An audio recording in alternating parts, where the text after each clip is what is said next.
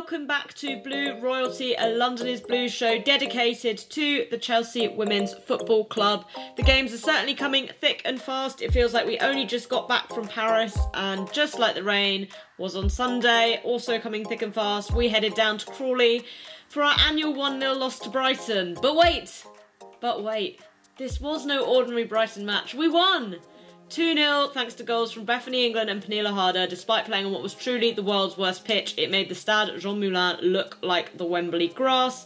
So 2 shitty pitches in 2 games for Chelsea Football Club, but walked away with wins in both games, and that's all we can ask for, really, isn't it? I am joined, as usual, by Abdullah. It's just you and me this week, Abdullah. How are you doing? Yeah, it's just us. I'm doing well. One on a very rainy, you know when they say a cold rainy night at Stoke, but we won it on a cold rainy night in Brighton, so I guess that's comparable considering the recent history, but other than that, all good. Yeah, definitely cold, definitely rainy. One of the things we're going to have to talk about is, I barely had to change my plan for this episode from the one that me and Rob did on Friday, because how on earth was this match being played on this pitch? We are going to have to talk about that because, listen, we came away from the win, so I'm maybe not so bothered, but I think we still have to have this conversation because I'd have been fuming if we hadn't taken all 3 points.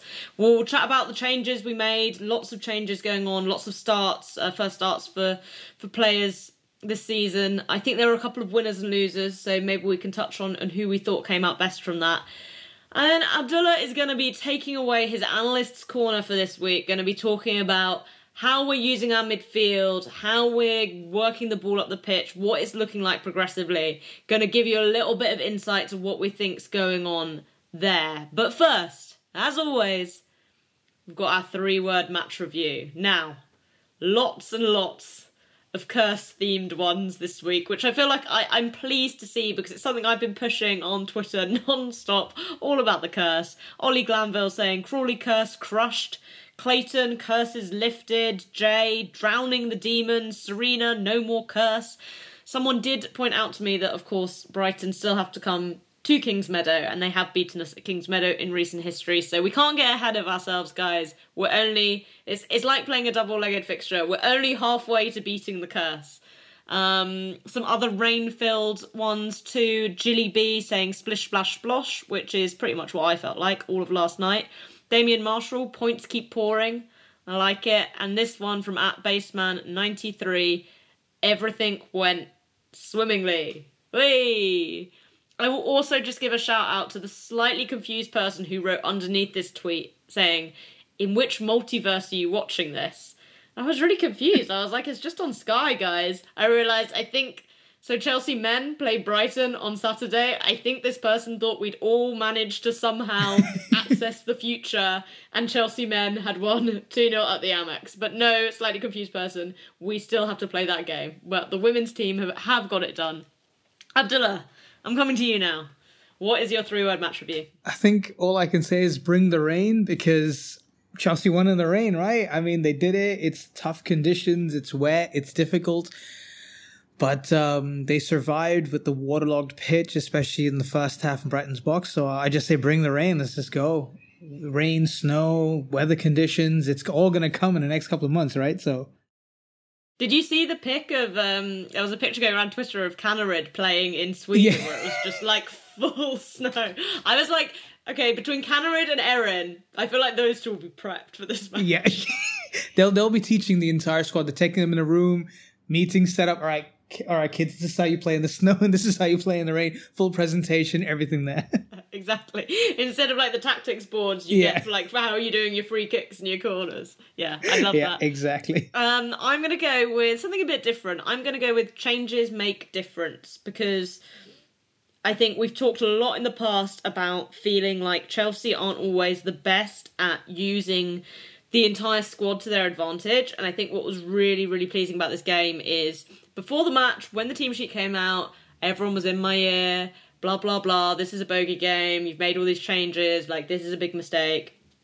But I think all 4 of those players who were coming in to make their first starts, 5 if you include Perisset, obviously, who didn't start against PSG, really stood up and were counted and had really, really good performances. And I think it was just something so pleasing to see that we could rest Sam, Pernilla, Magda for, the kind of first 60 minutes of this match. So changes make difference for me.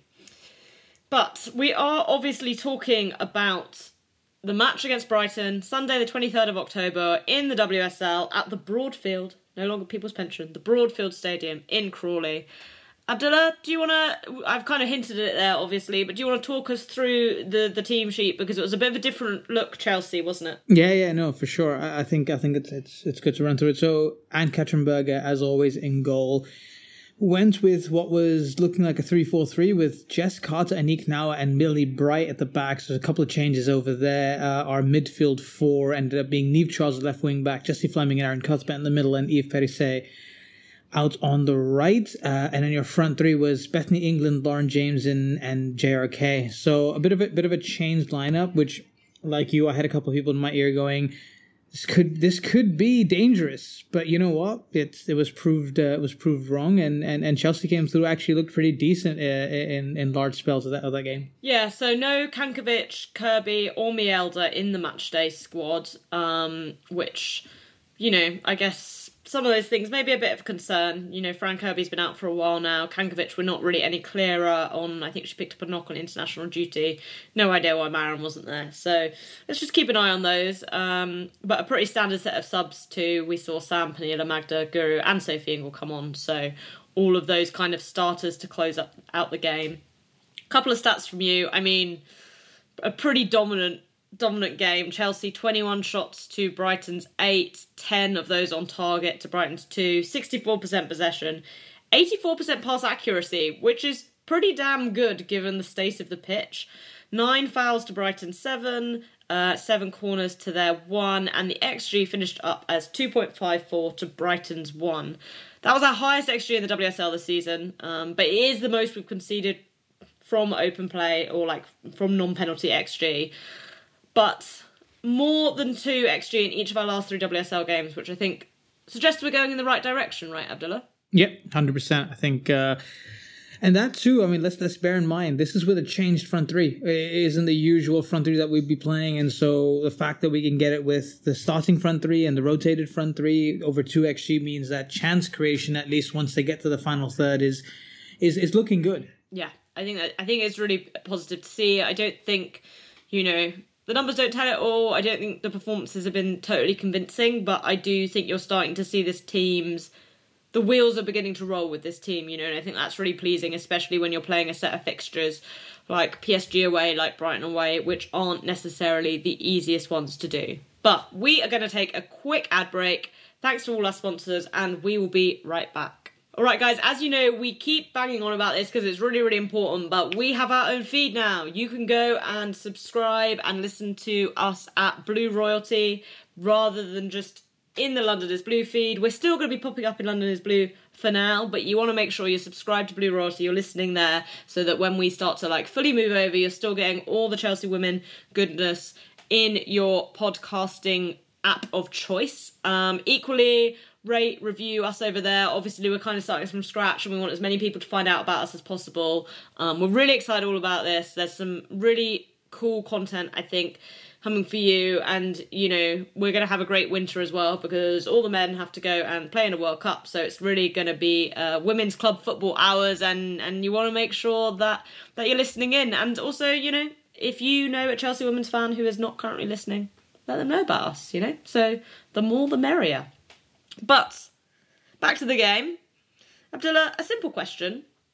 Should this game have gone ahead? I think the obvious answer is probably no, considering the state. I mean, you said it at the top. It made what they were playing in Paris like Wembley, like pristine grass and, smooth lines and evenly cut grass. This was ridiculous. I mean, I think one of the things I remember I was telling somebody was, the quick players, when they're dribbling with the ball or even without the ball, they can't move because once they get to one portion of the pitch, they just stop because there's just too much water. And, it kind of makes the game, unplayable at times. And I mean, I have no idea how anything was able. I didn't even know how they were running around in that final third of defending, let alone actually get through 90 minutes. So yeah, I wouldn't have gone ahead with it. What about you? Yeah, I'll just give some context on this. So basically, it absolutely poured with rain overnight in England. And the Crawley pitch, this is like a League Two pitch, right? So it's not got all the fancy drainage stuff. For context, Tottenham were playing Newcastle at the Tottenham Hotspur Stadium in the Premier League at the same time. They're having none of these problems, right? Because they've got things that allow the pitch to drain. And then there was another massive thunderstorm just before the game began. I was on my way and I was thinking, oh my God, if they call this off. So I was personally quite glad it happened because I had got soaked walking to the train station to go to the game. But they did a pitch inspection, 5:30. They said it was all fine. And kind of when I got there, I thought it didn't look too bad. There was like a patch in one of the penalty areas, which I thought, oh, that looks bad. And then the players came and they started warming up. And they started kicking the ball. And when they kicked the ball, just like this spray would come behind the ball. And that's when I was like, wow, okay. And it's like you said, Oda, like, I enjoyed this tweet from Hannah at Double Nutmegs. JRK literally just got tackled by a puddle. But that is like what it was. Players were running into the area and they were like looking around because the ball had gone. Like the ball was stuck there. And I mean, listen, Tom Gary tweeted, I want to get your opinion on this, Abdullah. Re-Brighton soggy pitch. This may just be me, but I personally don't think the pace of the ball being slowed by water like this is scandalous after such heavy rain. Conditions vary over season, you adapt. For year-round identical playing conditions, watch indoor sport. So should we be watching indoor sport? I guess we need to be watching indoor sport than handball, anybody. But no. But I mean, I want to disagree to an extent because yes, you adapt to conditions, and I understand that, and I'm totally in for adapting to conditions, and having a little bit there is part of the game. It's part of the charm. Totally get it. But if we're looking at top teams, you look at like the men's game that you said, Tottenham, I mean, maybe not even Tottenham Hotspur level stadium with the, extreme drain, like state of the art drainage. But I would assume at most stadiums, you're playing in a professional league, you've got to have some sort of contingency plan in place to mitigate and minimize the level, and improve the playing conditions to a optimal level of playing. Like I understand that it can get wet, which is fine. But haven't we seen wet pitches over the years where it's still playable? Yeah, it's wet, but it's still playable. This seemed, like the patch you said, like when the ball gets kicked, there's a spray of water, players are getting stuck because the ball's stuck behind them in huge puddles. That is the problem. Like where I think it was maybe around the central area. That was still okay. The ball was still moving. Yes, there was splatters of water and it was slowing down a little bit, but that is still fine. You can understand that and you can go with it. But when you're getting into like deep puddles in the final third and the ball just dead stops, that's a little bit of a problem, especially when you're playing in a professional league. This is England's top division. You're playing, the 3-time champions, in a row. Chelsea, Brighton aren't, these teams aren't bad. It's just that, you can't be playing like this. So for me, I understand the adaptation, but not to this extent where it's like balls are just stopping. I understand slowing down, but stopping is, I think, where you draw the line. Yeah, and I think for me, the difference between the first half and the second half kind of sums up what the problem was with this pitch.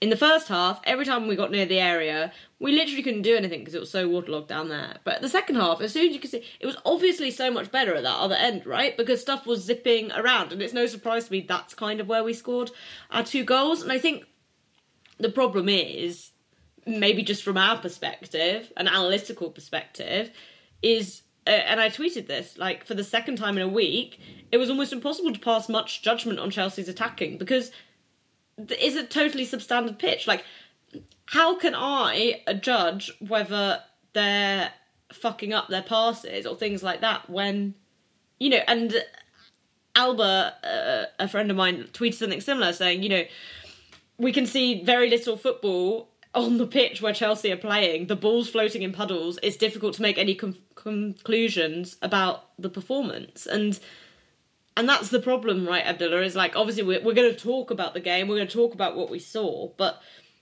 it's tricky for us to say, well, this is what we think about what it means for Chelsea's season when it kind of played out like that. No, I agree. And I saw your tweet and I agree with it. Like, without wanting to be too critical about the attacking play in general, I think we need to take into account the fact that it is difficult to kind of give a full assessment on a team when the ball literally isn't moving, or it's not like the intended pace of the pass isn't coming off, or players aren't getting into space sometimes because they're being dragged back by water, and that in itself is a handicap. So I agree. I think to be fair, it's still early in the season. They have played a few games, but I don't think we can take too. I think the best way to put it is you can put a caveat to these two games on whatever we can say. This is what we think has happened. This is analytically what we think has happened, but you've got to put this caveat saying that, look, it was wet, it was rainy. Let's say in the next 2, 3, 4 games, we see a similar pattern. Then we can take it off and say, okay, wet pitch or not, this seems to be a trend going forward. But for now, I think we can easily say that, based on different conditions that weren't great, we can take it, we can take a little bit of grain of salt and say, all right, this is how they could have done. All right. Pitch rants over. We're back on the carpet of King's Meadow on Wednesday and on Sunday, so I won't have any further complaints. I won't have to be rolling out this bit of the podcast again, hopefully, for the next 2 games at least. So let's talk about what actually happened. Ringing the changes from Emma, Denise, Paul, whoever is exactly in charge, not entirely clear. But first WSL starts this season for Jess Carter, for Anique Noun, for Bethany England, for Johanna Rytting-Kaneryd. As I said at the top, I think all 4 of them had pretty good games for what they had to do. But let's start looking at the defence. Carter and Noun coming in for Khadijah Buchanan and Magda Eriksson. Chelsea reverting to this back 3 with Eve Perisset on the right, Niamh Charles on the left. Abdullah, what did you make of this defence? If I can start off with a bold statement, I think this was one of the more assured defensive performances of the season so far, if not the most assured defensive performance so far. Everyone felt like they knew what they were doing. I didn't feel for too much of the game, besides a few chances here and there, that Chelsea would concede too badly. They just felt like, I think we got to give a shout out to Jess Carter, on that left hand side. I thought she defended really, really well, and she just kind of picked up where she left off. I think Anique Noun coming into the middle, with her, I think more than anybody else, I think it's like she's come back out of the blue.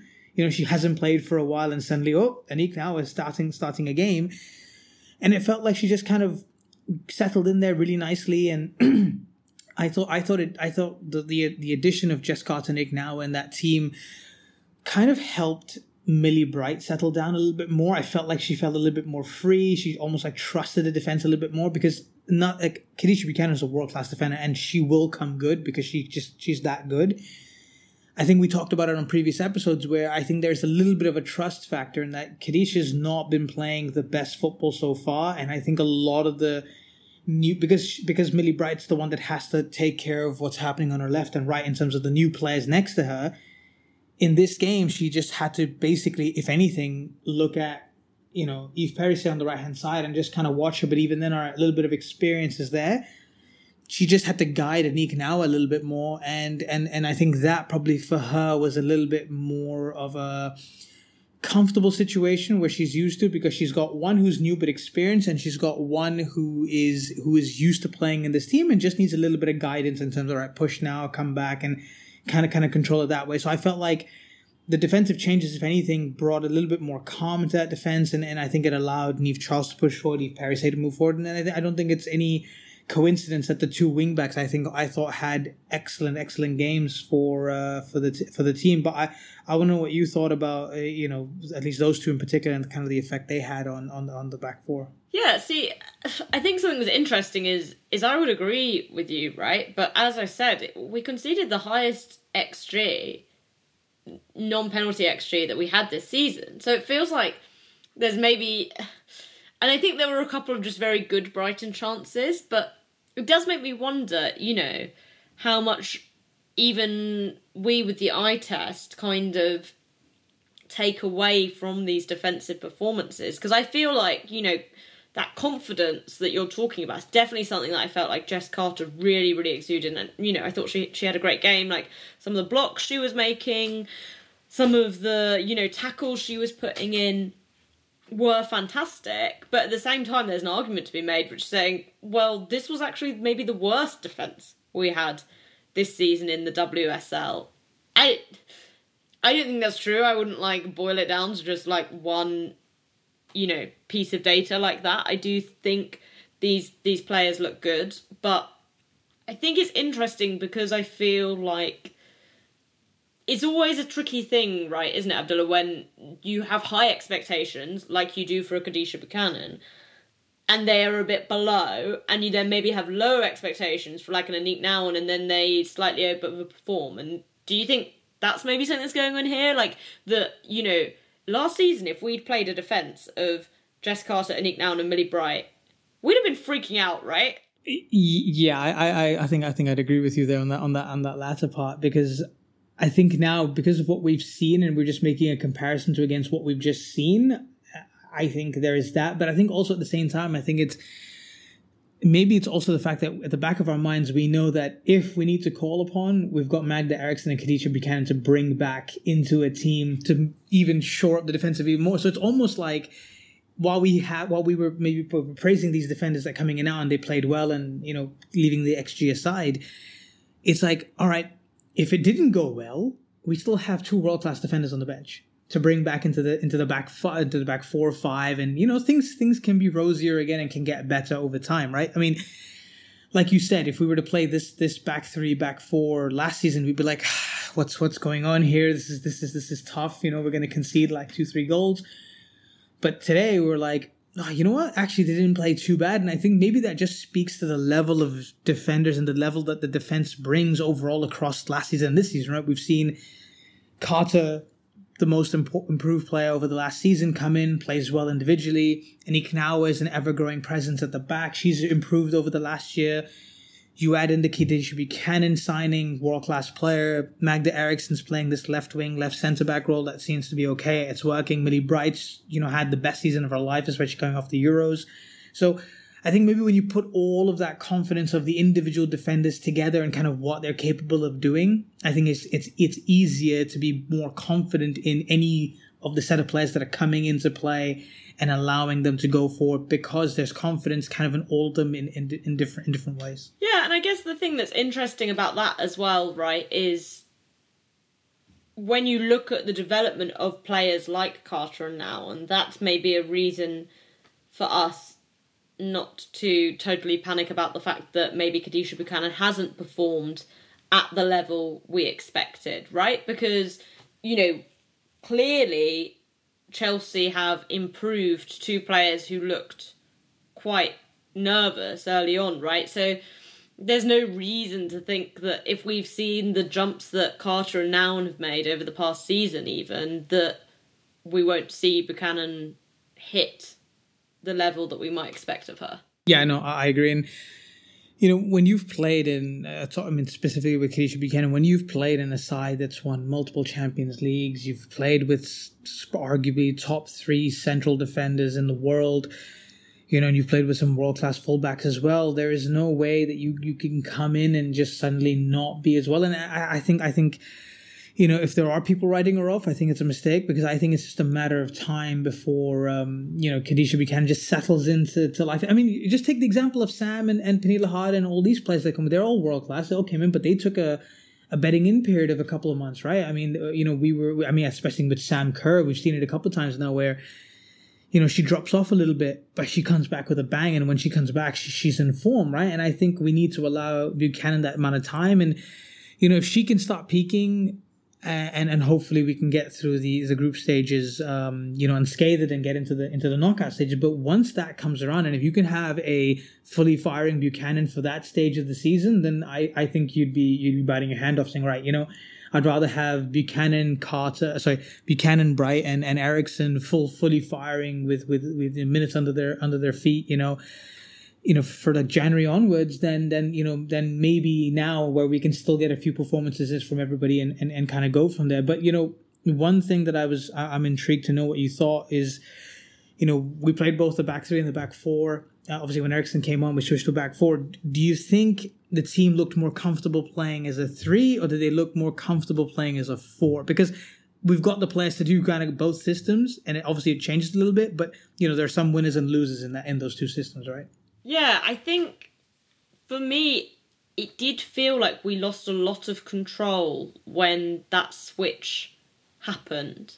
And I haven't looked at like when kind of Brighton's shots came and the quality of them, but it kind of felt like the panic came after those changes and then kind of subsumed once Sophie Ingle came on. And I was like, please just bring Sophie Ingle on, because I knew it was going to give us that extra control. And I think it's difficult. I thought it was interesting, first of all, that we did choose to switch to the back four when Eriksen came on, because we didn't have to, right? Like, we could have just done the straight swap, but it very clearly happened. And I don't know whether that was because the Chelsea bench were like, okay, great, this is another 30 minutes of gameplay where we can drill this because this is what we think is our first choice.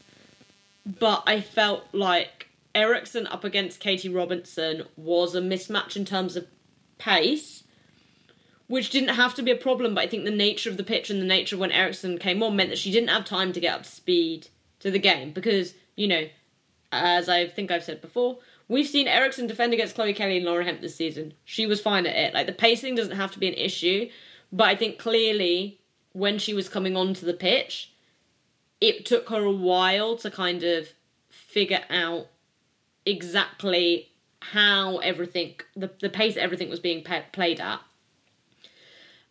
I do think there is a bit of a problem, because I do think the back three looked better, but I don't know if that is a Jess Carter thing as well, because I just thought Aniek Nouwen I thought was fine, but I wasn't there like, Aniek Nouwen's not got to start at every game. Jess Carter, I was a bit like, holy shit, like, we should be playing this player. Like, if she's performing at that level. And that doesn't have to be a back three or back four thing necessarily.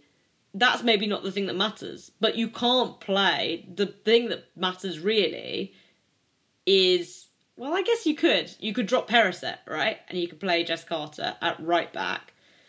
But I think realistically, if you're going to play Jess Carter, are you maybe having to drop one of Magda or Kadesha?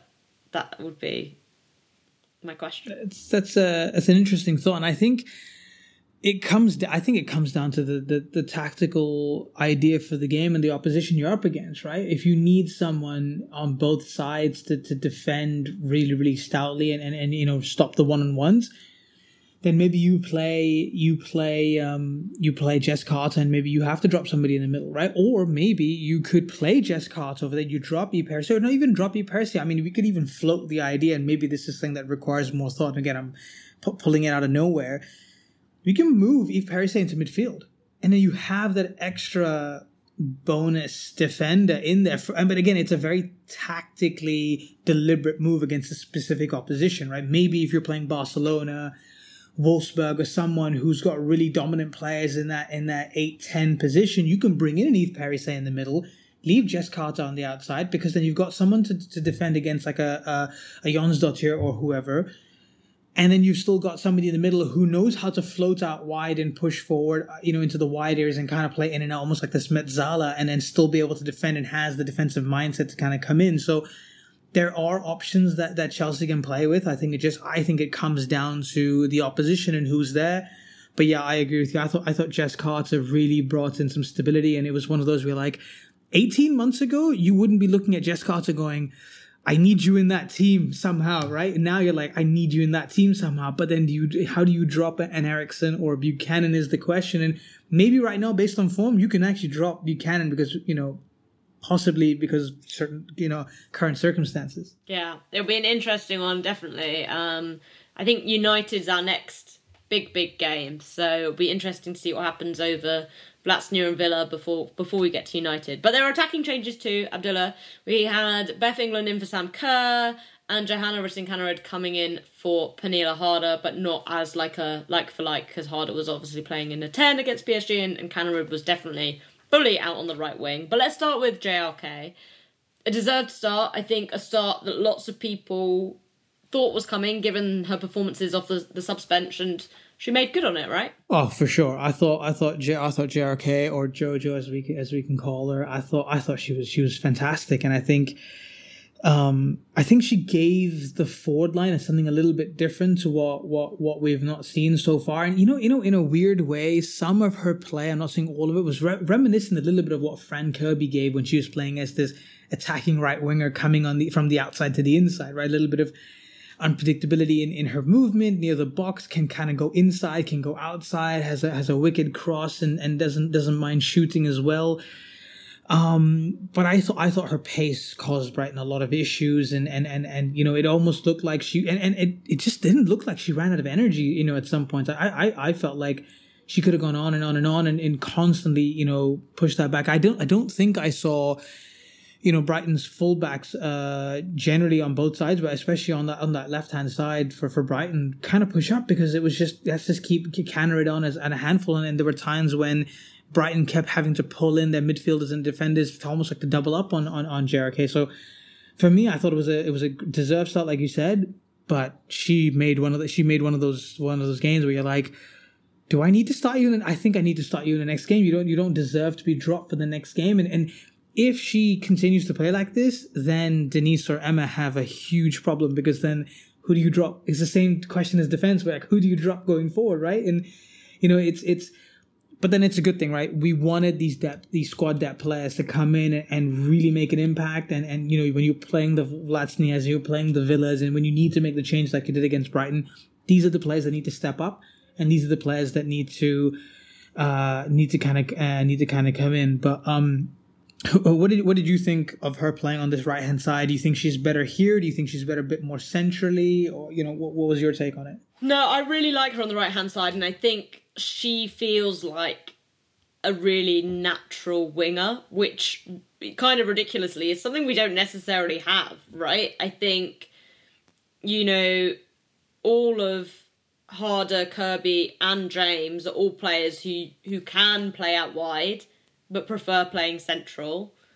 Guru Wrighton is, probably obviously the other one, but is very firmly a left-sided player. And I just think the directness she plays with, the speed she runs at, I said it midweek, but I think on performance, she has been our best signing this summer. And look, she didn't have a great Euros. I didn't expect it. I was a bit like, why are we getting this player? But she's looking really, really good, and she's hit the ground running. And, obviously with Buchanan and other players in the past, it's fine for players to have bedding in periods, but it's even better when they don't need them.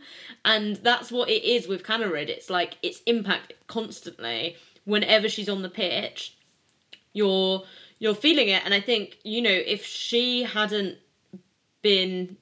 I think if the first half of the pitch hadn't been so waterlogged, we'd have seen even more from her, because she said it, afterwards. She said they were standing pretty high with their back line, which it was really noticeable how high Brighton's line was.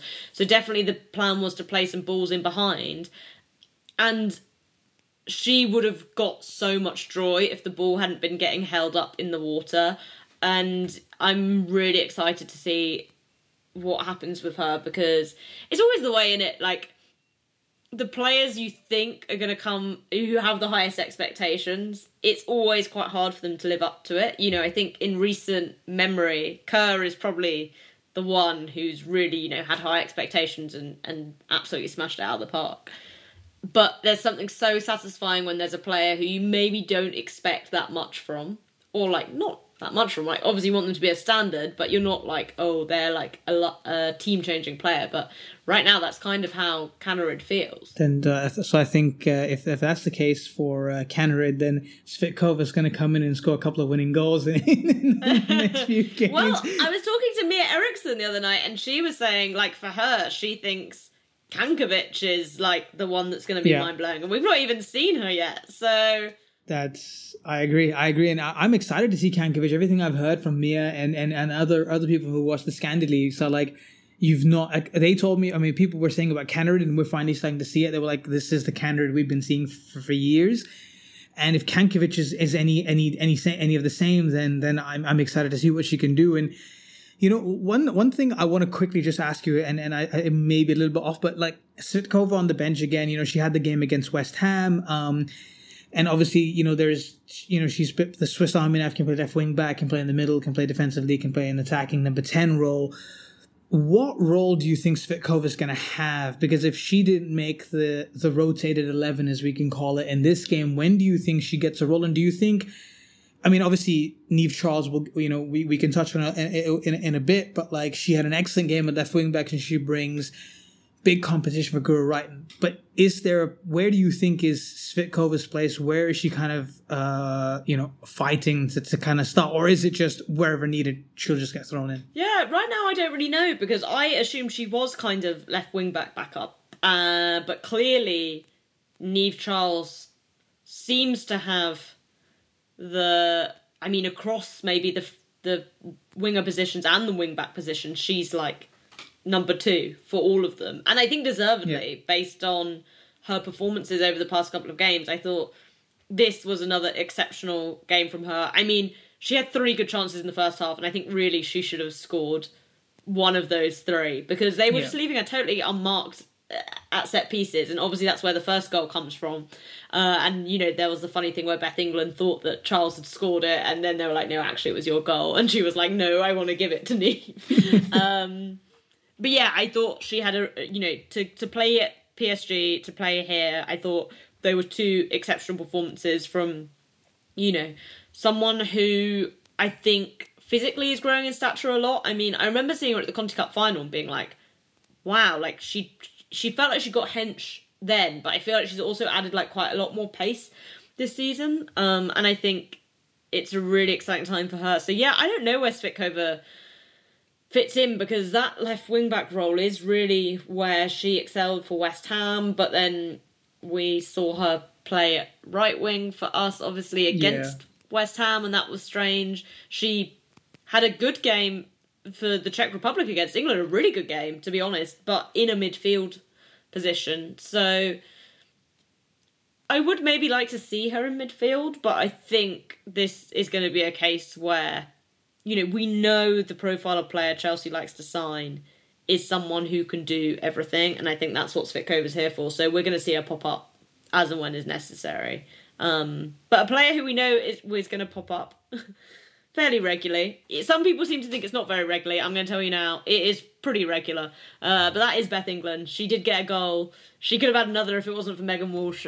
Fantastic strike in the first half that Megan Walsh just about tipped over. But what did you make of Beth's performance? Because she's not always impressed, right, when she's come in these games. 100%. And I thought overall, I thought she played well. Though there were parts in the first half where I felt like she was probably dropping deep a little bit too much for my liking, because I felt like, you know, with the way Brighton were defending it, almost they had like 4 or 5 at the back whenever they had time to settle in. And I felt like when England kept dropping into kind of the number 10 role to kind of pick up possession and kind of link play back, I felt like it just gave Brighton enough time to just sit back and organize themselves. But I felt like as we got late into the first half and got into the second half, she kind of, to me, started sitting a little bit more higher up the pitch once we moved to, and I think it comes back to the point, right? We moved to the side where there's less water and the wide players were able to really push forward and use their pace on the ball.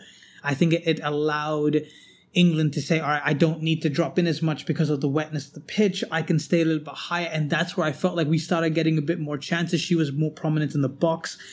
And I mean, that long range strike was absolutely fantastic. It was reminiscent of the Manchester City goal she scored in that 3-3 draw a couple of seasons ago. It just reminded me of that. If not for that save, I think it would have been similar. But I like Beth England. I mean, to be fair, I do think, she's one of those players that you look at and you deserve to be starting as well. You're an incredibly, you know, good striker. You know how to score goals. It's not like she doesn't. She scored 13-14 league goals in the season before. So, and again, I think one of the best striking depths is with Chelsea with Sam Kerr and Bethany England. I mean, how many teams can you go to and be like, all right, if I need to rest Sam Kerr, I can bring in someone of the quality of Bethany England. And I think most top teams would bite your hand off if they had to take her up for a transfer. Yeah, I agree. I think it's a really tough one, obviously. It's something we talk about all the time, but she seemed happy, and if she's happy at Chelsea, I'm like, as I say, I always think the number of minutes she gets is like underrated anyway. Obviously, if she was at a different team, she would maybe start every single game, but you also don't know that's the case, you know, like she would be taking a step down, like she wouldn't be playing Champions League football, right? And if she values that more and she wants to play at a higher level and maybe take the minutes cut for that, and you know, maybe she accepts that impacts her England squad place as well, like I don't know, but I think it was a good game for her. And obviously Sam is on a pretty crappy run of form. She looked pretty crappy when she came on in this game too. So, you know, this might be a good opportunity for Beth to get a good run of games. But we are going to take another quick ad break. And when we come back, we will be heading over to Abdullah's Analyst Corner. So stay with us. All right, Abdullah, I asked you before the show, what do you want to talk about? And you told me you want to talk about our midfield and progressive passing. So take it away. Thank you for that. No, so it was one thing I noticed in the game yesterday, and I was talking to a couple of people about it, and kind of the two people I was on about, I was talking about where I feel like while Chelsea overall are able to are getting goals, they're getting, you know, the ball into the final third, creating a few chances. For me, those opportunities are coming much more from the wide areas, and sometimes, and I could be wrong. So but this is my observation. There were times yesterday, and there are times in games early in the season where I felt like the balls that are going into the final third are sometimes a little bit hopeful. It's more, let's get it up there. If somebody gets on the end of it, let's get on the end of it, and then we'll create something from there. And once they get it to that point of the final third, for me, creation isn't an issue. It's reminiscent in it's in the XG that we saw from this game, 2+, and it's from the last game. So I don't think chance creation is the problem with Chelsea. For me, it's getting that ball from back to front and how it's getting through the thirds, right? And one of the things I noticed, and I wanted to go back and look at some stats, was what are Chelsea's final third pass numbers and progressive pass numbers between last season and this season? And I know it's a much smaller sample size because I'm comparing a full season to this season, but I think we can still take a little bit from that. Now, if I look at the 2021-2022 seasons for final third passes, Chelsea were averaging 66.85 passes per 90 minutes. However, this season so far, they've only averaging 59.57. So it's like the number of passes that are going from midfield or from defense into the final third are reducing, right? It's, you know, that could be more long balls, more long passes, you know, diagonals from Millie Bright, Magda Eriksson, or like Gur Wrighton on the left side, or whatever it is.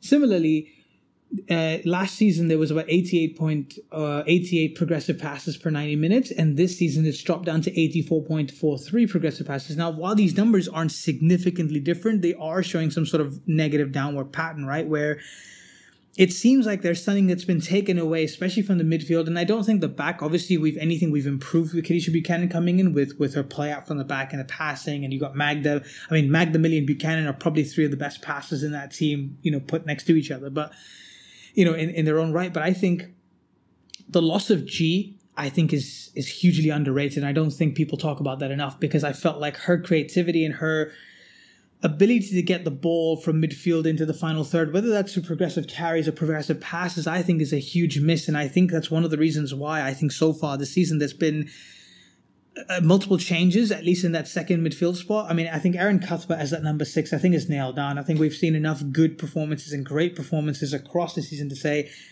Erin is the number 6 for the team. Yes, there are passes that she plays backwards a lot of the times as well, but her role in this thing is recycle possession, keep it safe, and if you have the opportunity to drive forward and take it forward and the opportunity is there, go for it, do it. But that's not your primary goal. Your primary goal is recycle possession, defend the back 4 and the back 5, and go from there.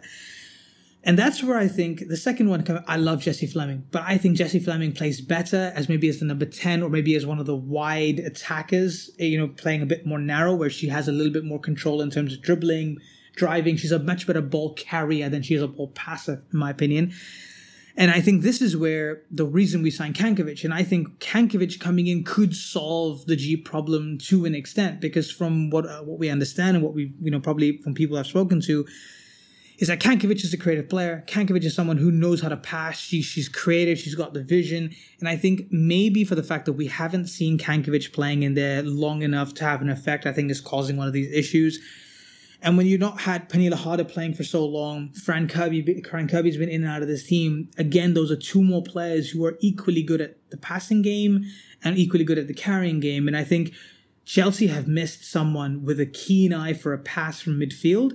And I think that's probably contributing to the fact that it's we get it into the final third. Maybe not as much as before, but when we do, we're fine. But it's progressing play. And I think teams like Barcelona, Wolfsburg, maybe Lyon and maybe a better PSG side, these teams can exploit it by just stopping Chelsea going from the wide places. And if they force them to go through the middle, I think it can be a problem going forward.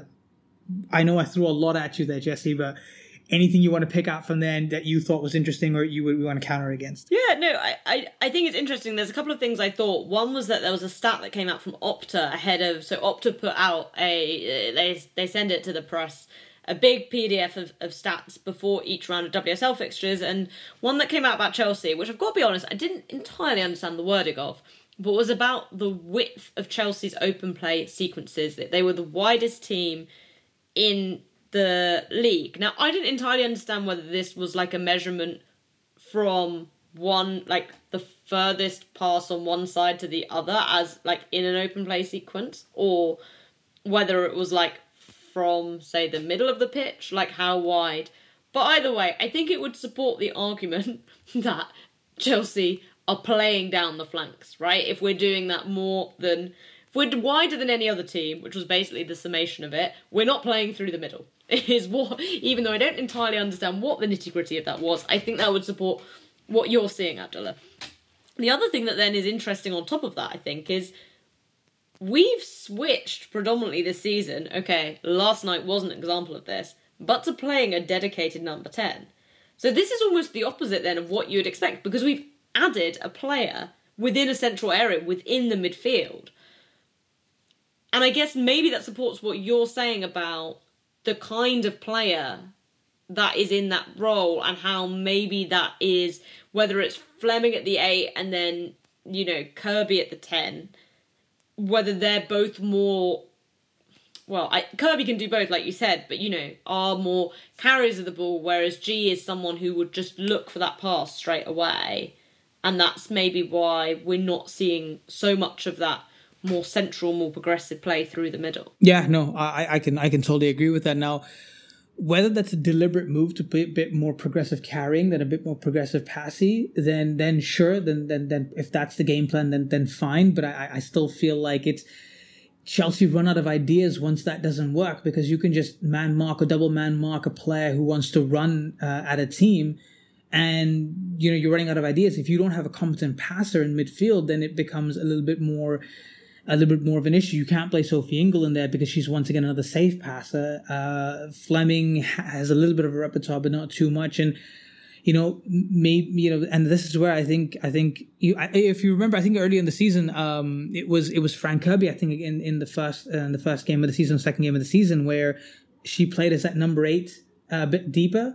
And I thought we saw a lot more passing out from the middle. And then, so that kind of gave me the thought and the hope that, all right, if Chelsea are going to have a number 10, a dedicated number 10, like you said, which is supposed to be Pernilla Harder, and then maybe you have like this Fran Kirby in this midfield who provides both the passing and the progression from carrying if required. And that game, maybe it's in isolation, maybe I shouldn't do that, but that isolated game gave me the thing that, all right, Chelsea do want to have both options. They want to be able to, maybe mainly they want to drive the ball forward, but they want to have that passing as like an alternate option, because if Pernilla Harder gets marked out and then the strikers get marked out, you've got someone who's behind all of them that can pick out a pass and go, all right, boom, I can get out to the left, get out to the right, play passes to the middle. And I felt like in recent games, maybe the lack of actually, maybe creating more chances than they can counts on the fact that they're just not able to have a plan B. They run out of ideas in possession, and suddenly it's, all right, we're just going to rely on the wide players to just spread the pitch, make it wide, use pace, go get crosses in, and use a Sam Kerr,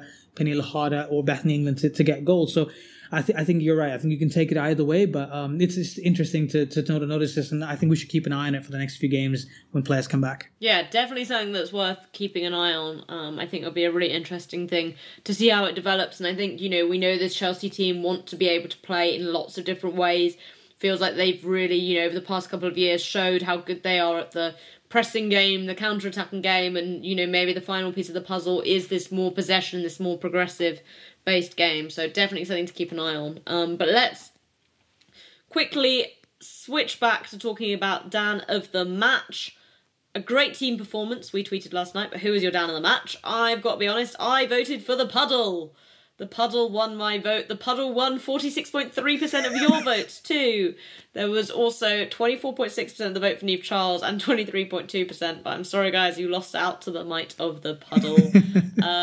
Liked this from Neon. Puddle giveth and taketh away MVP. There are a couple of other shouts for other players too. Clayton saying Millie, her distribution in the first half on top of her defending was faultless. Definitely true. Millie is someone who I think is always giving such an 8 out of 10 performance. Maybe sometimes we overlook her.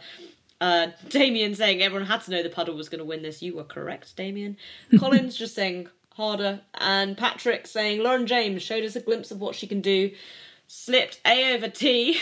I'm glad you wrote it like that, so I read it like that a couple of times, but nimbly dodged the opponents. I agree. I thought Lauren had a good game too. But Abdullah, I picked the Puddle. Who are you going with?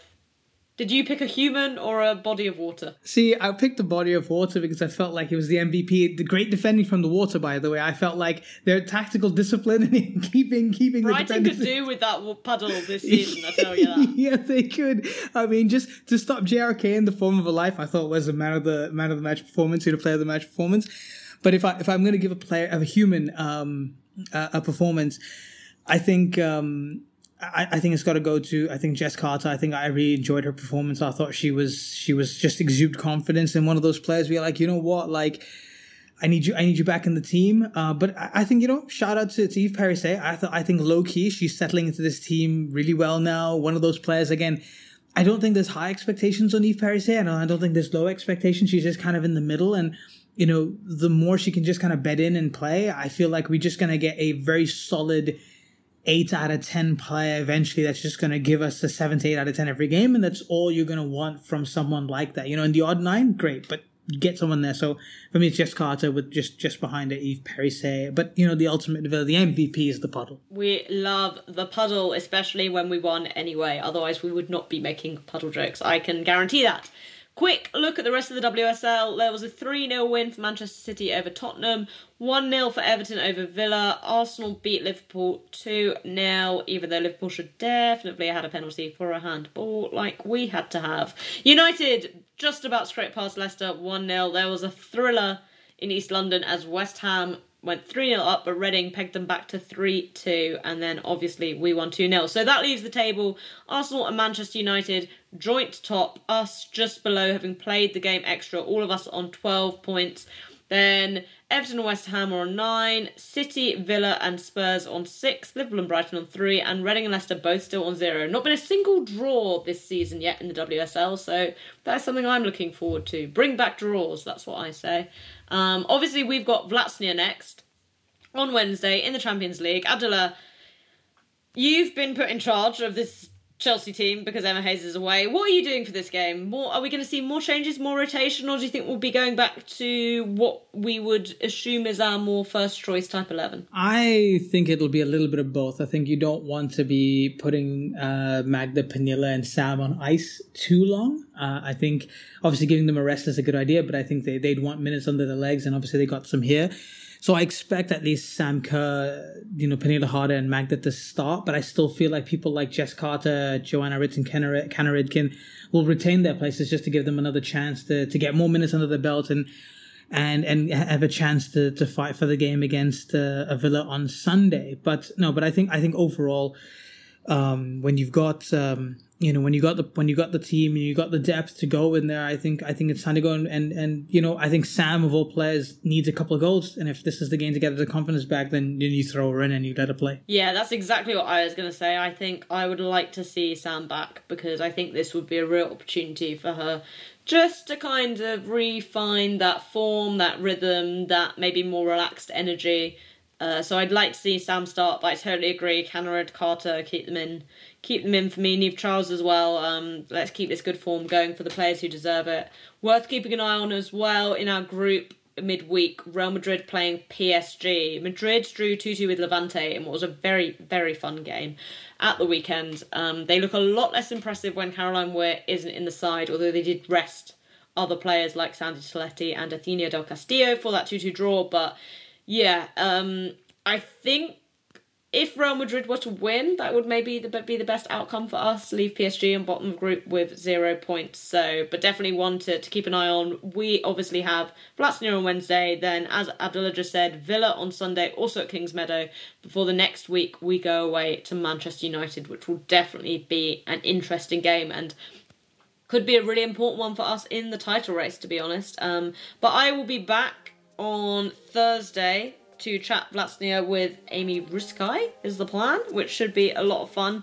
Fingers crossed we've had a nice fun win at Kingsmeadow to chat about. But until then, Chelsea fans, you know what to do. Keep the blue flag flying high.